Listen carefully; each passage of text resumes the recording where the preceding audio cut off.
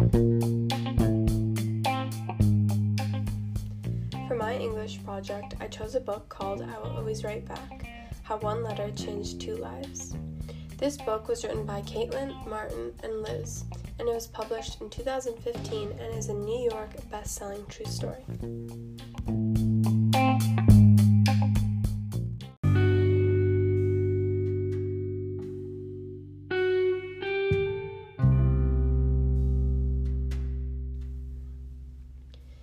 This is a true story about a boy from Zimbabwe and a girl from America, and how just one letter changes both of their lives forever.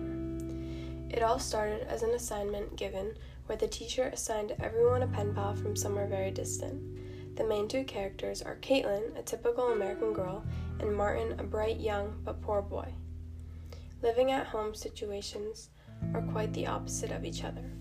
Martin is struggling to get enough money to stay in school and is also struggling in his home life, while Caitlin is basically the opposite.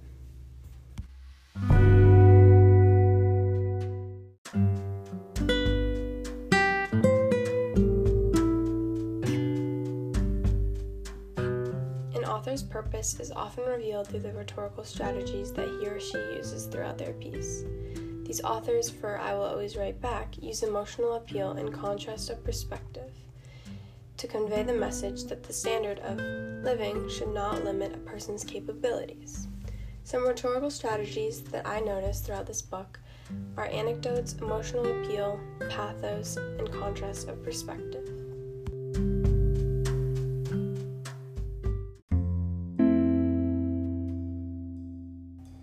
As I mentioned before, Caitlin, one of the main characters, is a very fortunate girl. The author uses pathos in this book. Pathos helps persuade the audience to feel something by provoking certain emotions. Authors use certain adjectives, diction, meaningful language, etc. to provoke emotions. A quote I found that was revealing emotion was, "The next morning with a full belly, I wrote to Caitlin, 'Thank you for your generous dollar.'" The quote goes on, but I can feel the emotion in this letter. You can tell that he was very grateful for the dollar bill because he wasn't able to afford to send one back. He wrote, "I made the only promise I knew I could keep, that I will always write back no matter what." This gives me a relatable touch to the two involved characters because I can feel the emotion throughout this quote.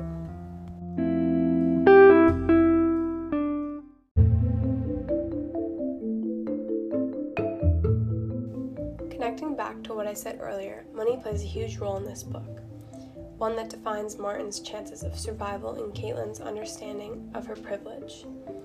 One quote I found relating to this is, "1 American dollar is worth 25 Zim dollars."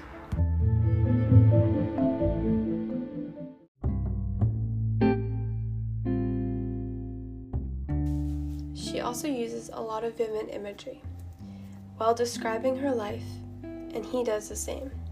The vivid imagery is super helpful to the reader, and so I can understand their lives compared. I found a quote, "I considered sending a Zimbabwe dollar, but knew that was 1 day's worth of Zod, which is a food. While using this device, it helps me understand that maybe he can't afford sending $1 because it's worth more than that. It's worth actual food."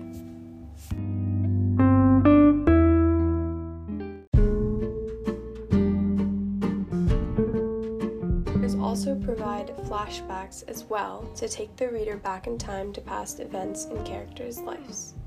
This literary device is helpful to me because it helps me understand present-day elements in the story and learn more about both characters. Going back to 7th grade spring, it was ridiculous and dramatic, etc. There are many quotes like this in the book, and it helps me quickly understand stuff that happened in the past, events, and while back.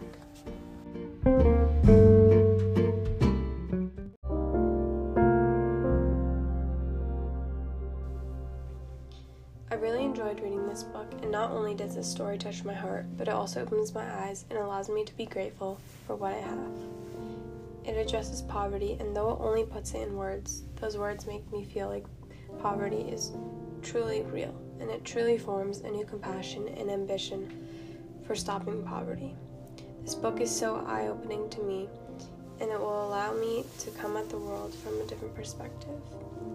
It's written in a way that lets the reader really connect and understand the struggles that the characters go through. I'm so glad I got to read this book because it puts in the world as a huge different perspective for me.